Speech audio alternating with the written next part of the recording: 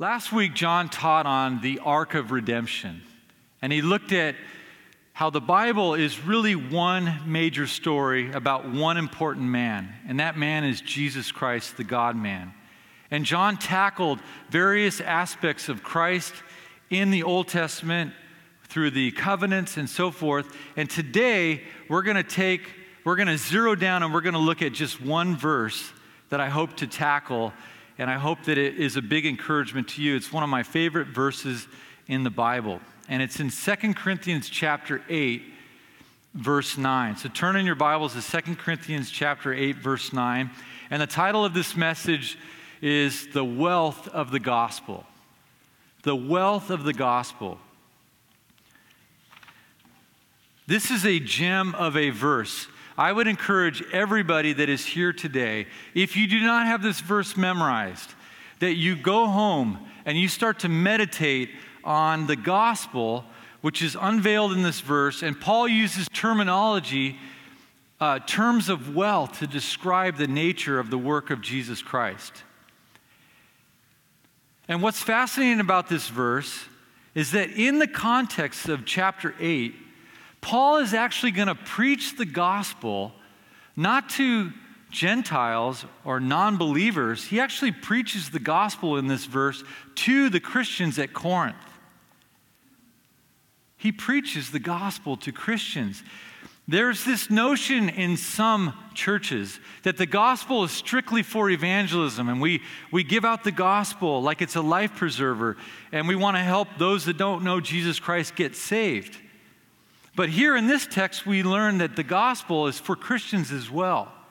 And my theme today, or the main point of today, is this: that the gospel should be the central, most important aspect of our lives as we live it. And Paul uses the gospel as the key motivator for righteous living. For righteous living, the gospel is central to it. Now, the gospel is the good news of Jesus Christ. We've got to get this right. And I got this little section from George Whitefield. And he says this: the good news is the active work of Jesus Christ. That is his life of 33 years. Jesus lived that life absolutely perfect, obedient to the law and obedient to the Father. He was holy and without sin. And then when he went to the cross, that was his passive obedience, in that what happened on the cross was done to him. He allowed those Jews and those Gentiles to persecute him and then ultimately kill him on the cross. And he was even obedient to the end there. And then we have Jesus' resurrection. So Jesus' life, death, and resurrection, that alone should be so fundamental to who we are as Christians. It should be the driver of why we live, why we exist. It's the Lord Jesus Christ. The gospel should guide and direct and shape all that we do in the decisions that we make, how our marriages function, how we parent, what we do in our jobs, what we do with entertainment, should all be influenced and directed by the gospel. It should be central to who we are. If you were to say, if someone was to ask you, what is John Stead like? I would hope that beyond the humor part and the dorkiness description of me, that many of you who know me, I am that way. But I hope that in the description there would be some mention that, oh yes, he really loves Jesus Christ. He loves what Jesus has done for him. He's given his life for Christ because Christ gave his life to him. I would hope that that would be a mark of everybody in this room, that we are known as people that love the Lord Jesus Christ and love his gospel. Now I'm going to give an illustration here that I don't mean it to be flippant at all. So I'm thinking in terms of high school and junior hires here. But with the Apostle Paul, the gospel was fundamental and central to all of his ministry. If Paul was a chef, the key ingredient would be the gospel. If Paul, the apostle, was a coach, the key fundamental play in which he would build all of his offense would be the gospel. And we know that Paul was a tent maker. And Paul obviously used animal skins or fabric to make his tents, but you know what was woven into the fabric of Paul's life and ministry, which was fundamental to him? It was the gospel of the Lord Jesus Christ. And that's what he dedicated his life to preaching and living for. I hope in our marriages, men, that we can daily model the gospel and the nature of Christ's sacrificial love for us in how we sacrifice for our wives. When we are parenting our children, I would hope that the gospel would be woven into how we parent our kids, that we don't parent in such a way that we're trying to teach them to be moralists and they have to perform. And one of the ways that helped me in my parenting, especially as my kids got into the elementary, junior high, and even the high school years, was actually humbling myself as a dad.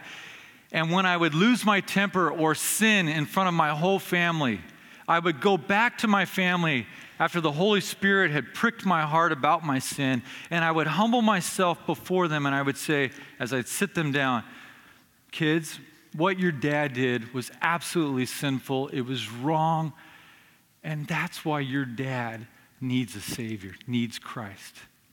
And if you practice doing that as a dad, as a strong leader in the home, you will crush moralism. You really will. And you will demonstrate what your students or your children already know, that you're not a perfect person and that you desperately need Christ. And so the gospel should color and shape all that we do, every aspect of our lives. The gospel is central to our serving in the church. It's why we serve. Our service in the church is a response knowing that Jesus has loved me in such a way that he had to die. He absolutely had to die for me because I'm a sinner, but he was willing to because he loved me. And so out of that, I can now serve. I can do difficult things even in the church and do it with joy because of what Jesus has done for me. I stumbled across a passage in Psalm 116, 12 through 14. And the passage says, this is David. He says, how can I repay the Lord? Well, we can't repay the Lord. But he says, how can I repay the Lord for all his goodness to me? That's an important thing to think about. Man, look what God has done for me. How can I repay him? I think that's a right heart in that. And David says this, I will lift up the cup of salvation. In other words, I will cherish the salvation that he has given me, and then I will proclaim it, I will make it known, and I will call on the name of the Lord. And then he says, I will fulfill my vows to the Lord in the presence of all his people. So there's a response here of David wanting to serve his Lord because of what his Lord has done for him. And that should be our hearts as well. By the way, this is all introduction. I'm sorry, but it's all introduction. Turn with me to 2 Corinthians 8, and I'm actually going to tackle the first part of this chapter. And I want you to see something amazing. I want you to see how the grace and the goodness of Christ and his gospel affected the way the Macedonian churches gave freely to the church that was poor in Jerusalem.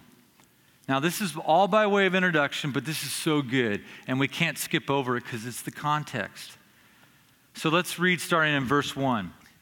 Now, brethren, we wish to make known to you the grace of God which has been given to the churches of Macedonia. So God has poured out grace to 3 churches, Philippi, Thessalonica, and Berea. Those are the churches in Macedonia. That in a great ordeal of affliction, their abundance of joy and their deep poverty overflowed in the wealth of their liberality. So these very, very poor people, these very poor churches, got together and they were so excited about the gospel and what Jesus has done that they came up with a gift that they wanted to send to their brothers and sisters in Jerusalem. Notice in verse 2 it says, their great ordeal of affliction, and yet they had abundance of joy. They had much affliction, yet they were overflowing with joy. How can that be? And then it says, and in their deep poverty overflowed with the wealth of liberality. How can you have deep poverty and affliction and yet be filled with so much joy and so much happiness that it overflows in wanting to help benefit others? How can that be? Well, the natural man and the outer world that looks into the church, they can't figure out how this can be. How could people who are so poor, who are so afflicted, be so happy and have so much joy? Well, it's because they have the gospel. They have the grace of the Lord Jesus Christ poured out upon them. And they got together out of their poverty an incredible gift for the church in Jerusalem. This reminds me of some rose bushes I have in my yard. I have been working on these roses that were just absolutely ravished by aphids. And they have a fungus, and they have all sorts of issues. So I've been spraying them with chemicals, probably killing off everything around it just to keep those things healthy. And I even cut them back. And one day, and I mean, these roses look like they're going to die. One day, I looked outside my front window, and I saw two beautiful blooms of these magnificent, gorgeous roses that were yellow on the outside and were kind of pinkish red on the inside. And I was just mesmerized by how could something so beautiful come from plants that were absolutely on their deathbed? I mean, it doesn't make any sense. That's exactly how the world looks at the church when the church has deep-seated joy that no matter what is happening to the church, they still have the joy of the Lord Jesus Christ because their greatest need has been met.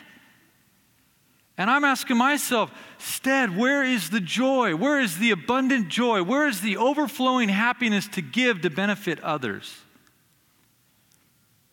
Verse 3, I testify that according to their ability and beyond their ability, they gave of their own accord, begging us with much entreaty for the favor of participation in the support of the saints. And this is not as we expected, verse 5, but they first gave themselves to the Lord and to us by the will of God. Verse 6, consequently, we urge Titus that as he had previously made a beginning, so he would complete in you the gracious work as well. But just as you abound in everything, in faith and utterance and knowledge and in all earnestness and in love, we inspired in you, see that you abound in this gracious work. So Paul's now telling the Corinthian church, you need to be like the Macedonian church who were so enthralled with the love of Jesus Christ and the grace of Jesus Christ, and you need to give like they do. But Paul does not command this. Read on. And in the love we inspired you, that you would abound in gracious work also. Verse 8, I am not speaking this as a command. Paul's not going to command that they give, but as proving through the earnestness of others the sincerity of your love also. He calls the Corinthians, he says, remember the love of the Lord Jesus Christ and what he's done in your life and in this church. And now he preaches the gospel in one of my favorite verses, verse 9. For you know the grace of our Lord Jesus Christ, that though he was rich, for your sakes he became poor, that through his poverty you might become rich. You see, the gospel is for Christians as well. The gospel is not just the life preserver that we throw out to the non-believers that need to come to faith. No, the gospel is also the boat that we ride in that sustains us and sustains our lives. The gospel is central to what we are as Christians and who we are. So I want to tackle very quickly this verse. I'm going to go through it exegetically. This is the meat of the sermon. I hope you have not fallen asleep. I want you to wake up. I want you to get this, and I want you to walk out of here so thankful for Christ's willingness to become poor so that you could become rich. And I'm not talking about material riches. I'm talking about spiritual riches here. That's what Paul is talking about. So here we go. Let's, number one, the riches of Christ. The riches of Christ.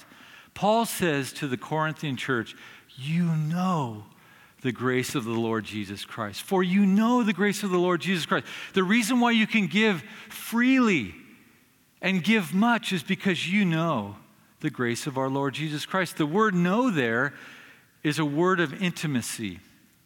The Corinthian church had been moved and impacted by the gospel, and they knew it personally. It wasn't an intellectual knowledge. They had experienced it as well. And many of them have become followers of Jesus Christ. You know, one author said, it's one thing to know that sugar is sweet. It's another thing to taste it and have your taste buds stimulated. And that's what's happening with the Corinthian church. You've been stimulated by the Holy Spirit. You've had the work of the Holy Spirit in this church. And God has worked mightily here. And you know that grace, so spread that grace outward. The word grace there is the word charis, which means to be generous. It has the idea of benefiting others. It also means that means divine favor. The God of the universe just favors you. And it's an unmerited favor of God. He just chooses to love us. There's nothing we do to earn that favor. There's nothing we can do. And it's best described, that word is best described as gift. If you are sharing with your non-Christian family members or friends, the best way you can describe Christianity is not a religion, but as a gift that is given to us that we cannot earn. Ephesians 2:8-9, for by grace you have been saved through faith, and not of yourselves. It is a gift of God, not as a result of works, that no man should boast. One of my students gave me this acrostic for the word grace, and it goes like this. It's God's riches at Christ's expense. God's riches at Christ's expense. His grace, which he lavishes upon us. And Paul is reminding the Corinthian church, remember, because you know the grace of the Lord Jesus Christ. Now, the name that's given there, Lord Jesus Christ, Lord there means master.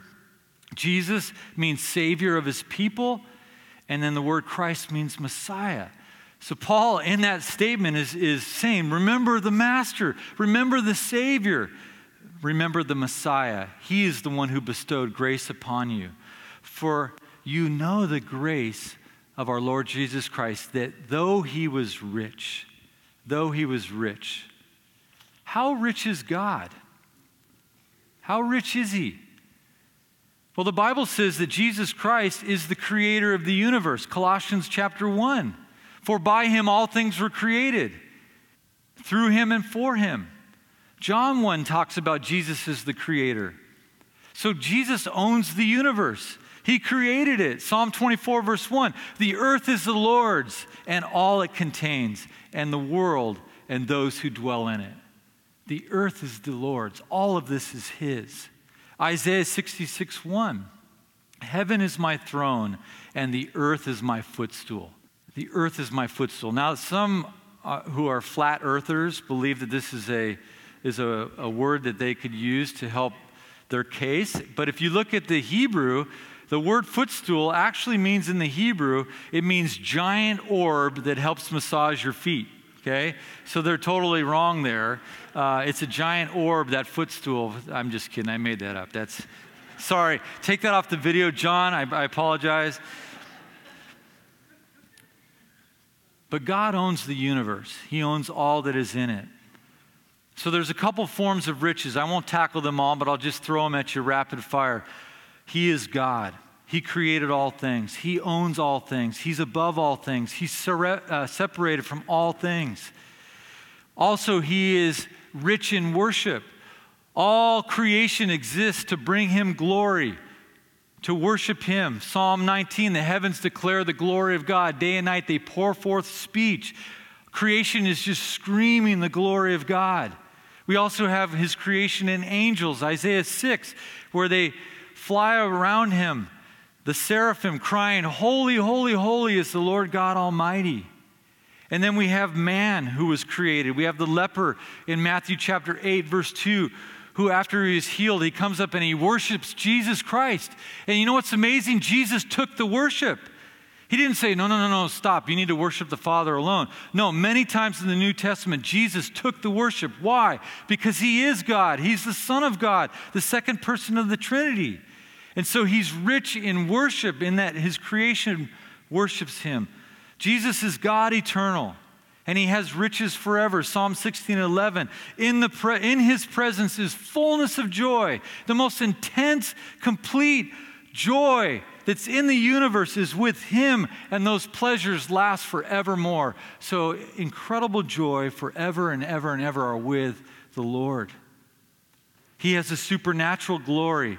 He has eternal attributes. He possesses all power. He's one with the Father, and in him all deity exists in bodily form. And I think the greatest riches that Jesus has is his relational love within the Trinity, between the Father, Son, and the Holy Spirit.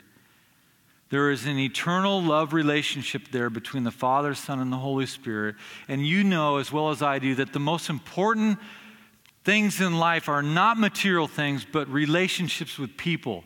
And by the way, we are all eternal here. Every one of us is going to live for eternity either with God or separated from God. And relationships are very, very important to God because God is a relational God. The reason why he opened up or sent his Son down to earth was so that we could join in through salvation into that relationship that exists between the Father, Son, and Holy Spirit. We do not become gods, but somehow we get to participate in having a close personal relationship, which is amazing. Christ is rich.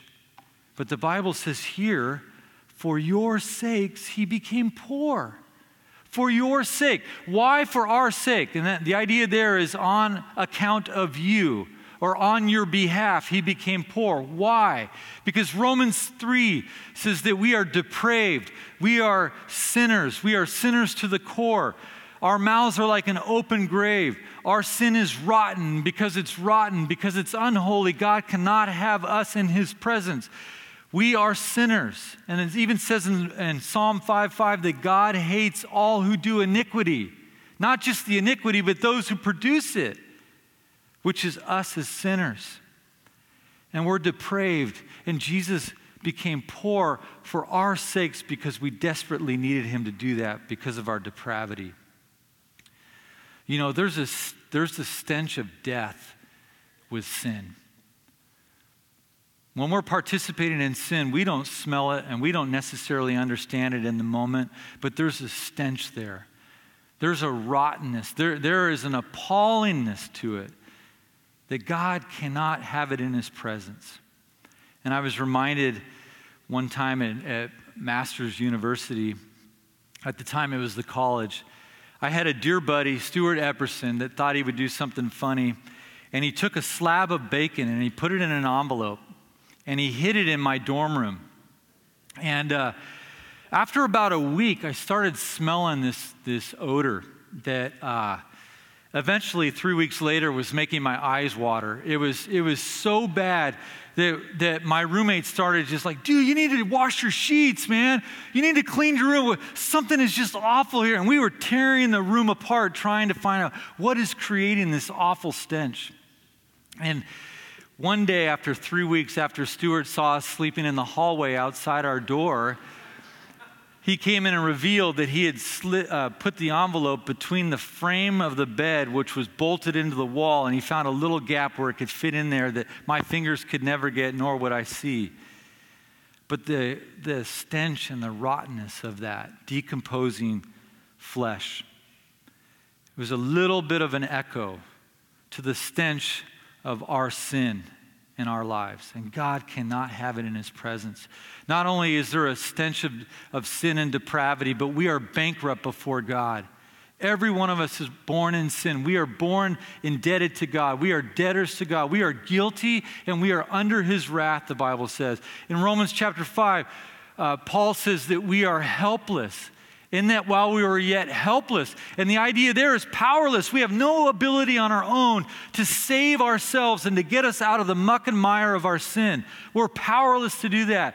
And then it says that we're also sinners, that we miss the mark of God's holiness. A mark that we can never attain on our own. And then it says in Romans 5 that we are enemies of God in our sin. We are enemies of God.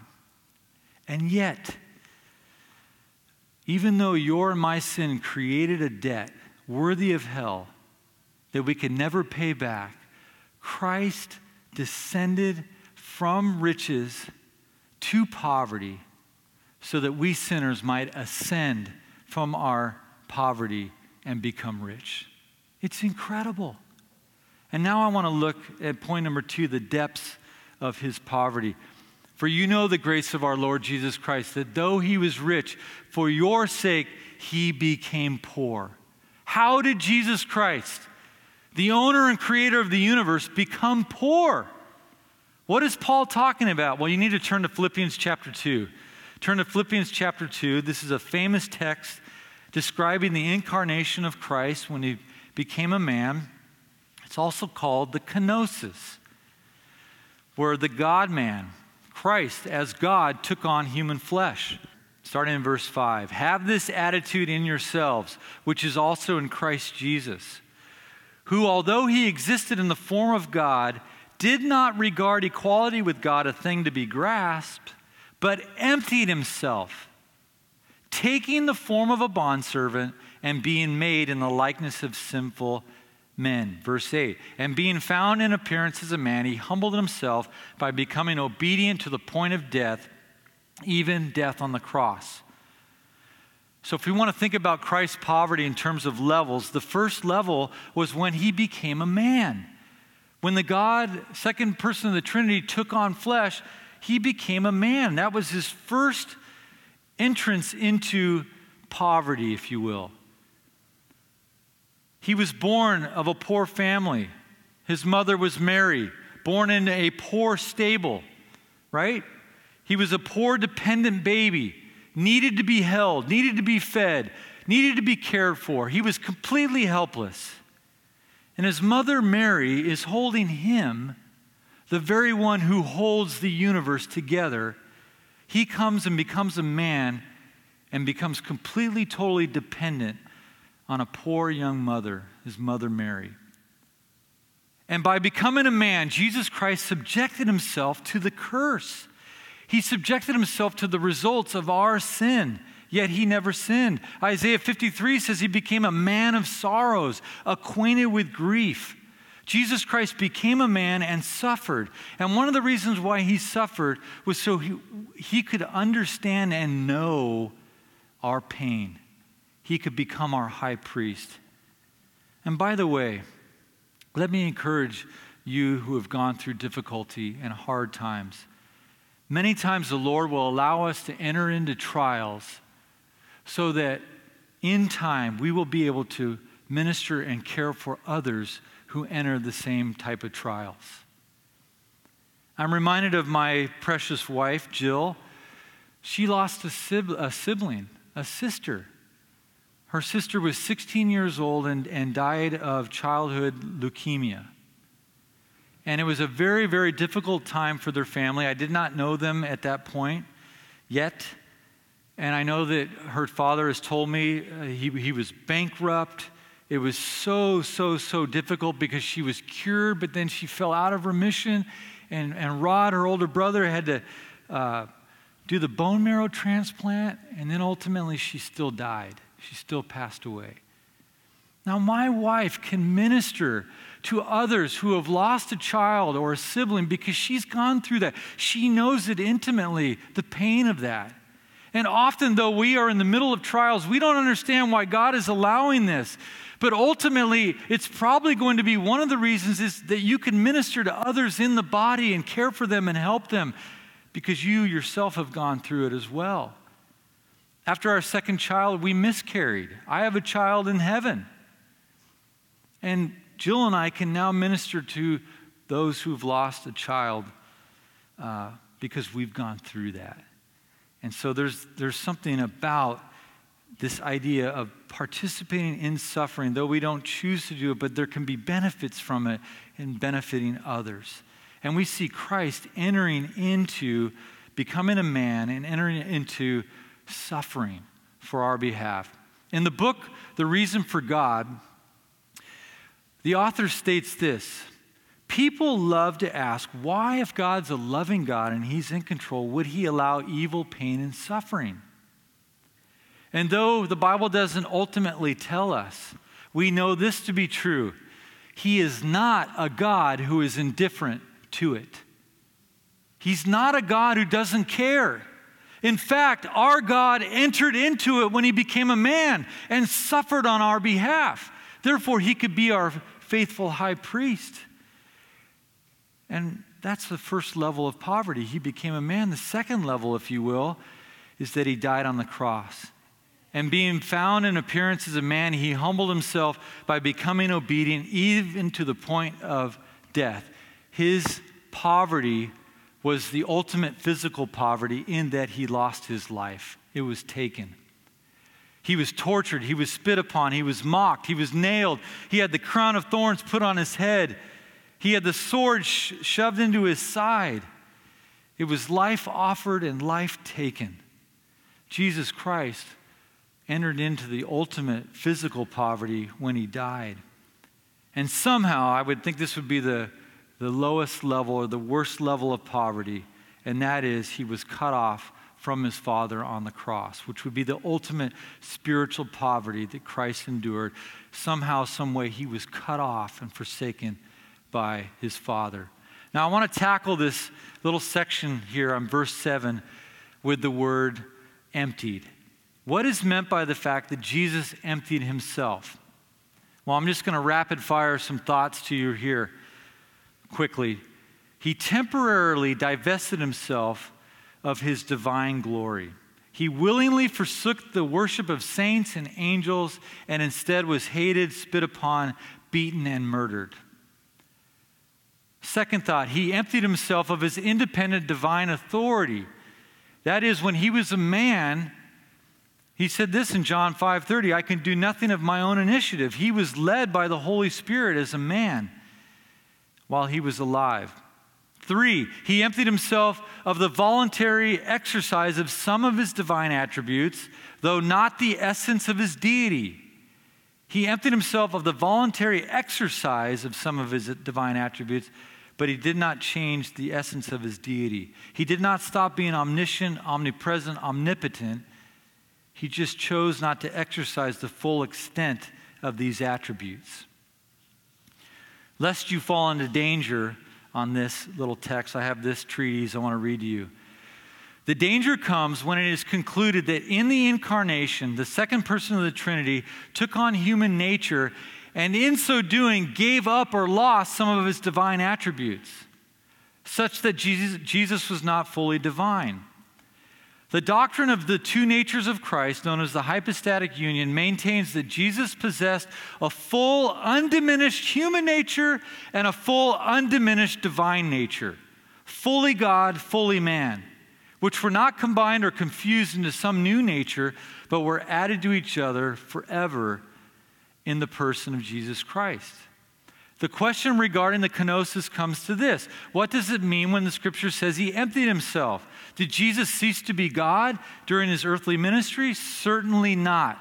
For deity cannot stop being deity, or he would never have been true deity to begin with. Rather, the emptying is satisfactorily explained in the subsequent words of the verse. Taking note of the two participles which grammatically modify and explain the verb.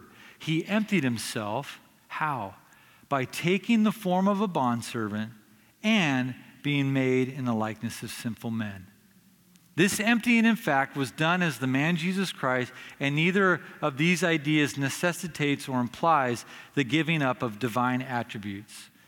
So Christianity maintains that Jesus did not empty himself of any of his divinity in the incarnation, although it is true that his divine attributes were veiled. When the kenosis theory concludes that Jesus is or was less than God, as has been in the past regarded, it is regarded as heresy. Here's the point.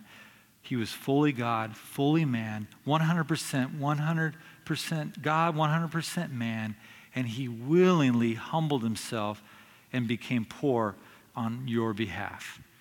On your behalf. He emptied himself of eternal riches. He gave up heaven's riches and forsook them.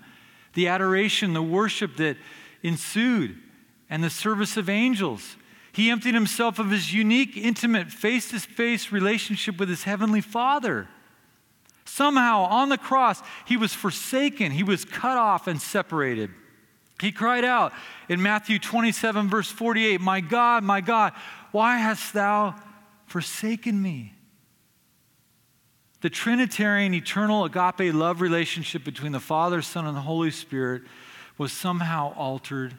Somehow Jesus endured an eternal weight of wrath, of God's wrath on our behalf. Jesus was cut off for you and for me. Jesus drank the cup of wrath and punishment for you and for me. One author says this, how can one man, this is a deep thought, how can one man in a matter of hours drain the cup of God's wrath that would have taken an eternity being poured out on me?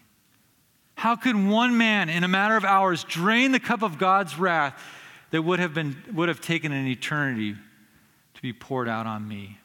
Jesus became poor so that you and I could become rich. Jesus took what he did not deserve so that we could get what we did not deserve. We get his riches, his grace, his love, his forgiveness, his joy. Jesus became poor so that we could become rich. Jesus met our greatest spiritual need. And that leads us to our last point. For you know the grace of our Lord Jesus Christ, that though he was rich, for your sakes he became poor, that through his poverty we might become rich. We get to inherit all of Christ's riches. What are those? Rapid fire again. Salvation from sin. Salvation from hell. We get to participate in the resurrection. We get new bodies. We get a new heaven, participate in a new heaven and a new earth. We receive eternal life. We receive the eternal weight of glory. We will be in a place where there will be no more tears, pain, suffering, and sorrow. And we will be in a place where there will be many mansions.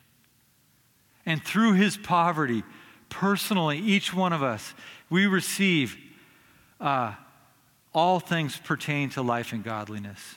We become partakers of divine nature in Christ. We receive the power and anointing of the Holy Spirit. We receive the forgiveness of sins and freedom from guilt. We receive love, joy, and peace and happiness that only belongs to the Lord. We are therefore now under no condemnation, for we've been justified by the blood of Jesus Christ, and we receive his righteousness. We have victory over sin now. And we can have a personal relationship with our Creator. Those of you who are far off, you have been brought near by the blood of Jesus Christ. We have received so much in the Lord Jesus Christ because he became poor on our behalf. We became poor. Let me just close with a couple thoughts. Last but not least, the most important aspect. How does this affect and apply to me? This amazing verse that Christ emptied himself and became poor so that I could be saved. Number one, it should lead to 24/7 worship for the Christian. We should be so moved with great joy and great thankfulness that we do not complain, we do not grumble, but we just live in a perpetual state of thanksgiving for what Jesus has done for us. And in that, we worship the Lord when we do that. I want that from my heart. I want to be like the Macedonian church that is so moved by the grace and love of the Lord Jesus Christ and by the gospel that they live with joy and with happiness. I pray that for our church, that we are so enthralled with the work that Jesus did for us on our behalf, that we become just thankful worshipers of the Lord. Number two, like Paul preached the gospel to Christians, we need to preach the gospel to ourselves all day long. And one of the ways you can start doing that is memorize this verse. Remember the depths of Christ's poverty so that we could be enriched in his grace and love. 3, keep the gospel central to your life. If you get asked to do a difficult task here at the church, just go back to the gospel and say, wow, man, Jesus did that for me. I can go do that. I can go serve in such a way that when I do that service, I can worship God in it Right in the middle of it, I can worship the Lord by serving Him ultimately, whatever is asked of you. If you are a leader of a ministry, like I am in student ministries, maybe it's Mercy Ministry, maybe it's the visitors ministry, whatever it might be, you need to go back and make sure that the gospel is central in it. That we have the flavors of the gospel with grace and mercy and forgiveness, all as a part of what we do in our service. 4, let the gospel be your very joy and strength as you serve Him. Let the gospel be your joy. All day long, remembering the love of Christ on our behalf. And then 5, proclaim the good news that Jesus became poor so we could be rich, we who are sinners. If you're here today and you don't know Jesus Christ, don't die in your sins. You will be eternally destitute. You will be an eternal debtor to God, and you will face the punishment and His wrath for eternity for your sins. Why would you do that when the provision has been made through the work of Jesus Christ on the cross for you? So I call you to put your faith and trust in the Lord Jesus Christ. For you know the grace of our Lord Jesus Christ, that though He was rich, for your sakes He became poor, that through His poverty you might become rich. Let's pray. Lord, thank you so much for this verse. Thank you for the text. Couldn't really do justice to the context, which is really amazing, and the grace that you bestowed on the Macedonian churches, and the outflow of that was overflowing joy, overflowing generosity. Lord, I pray that for us as a church, that we would overflow with the joy of what you've done for us, Lord. Thank you that you became poor for us to the point of dying on the cross and taking the wrath that we deserved. And then, Lord, you rose again from the dead, and we will rise again. Thank you so much for the provision that you've made. We love you and worship you. In Jesus' name, amen.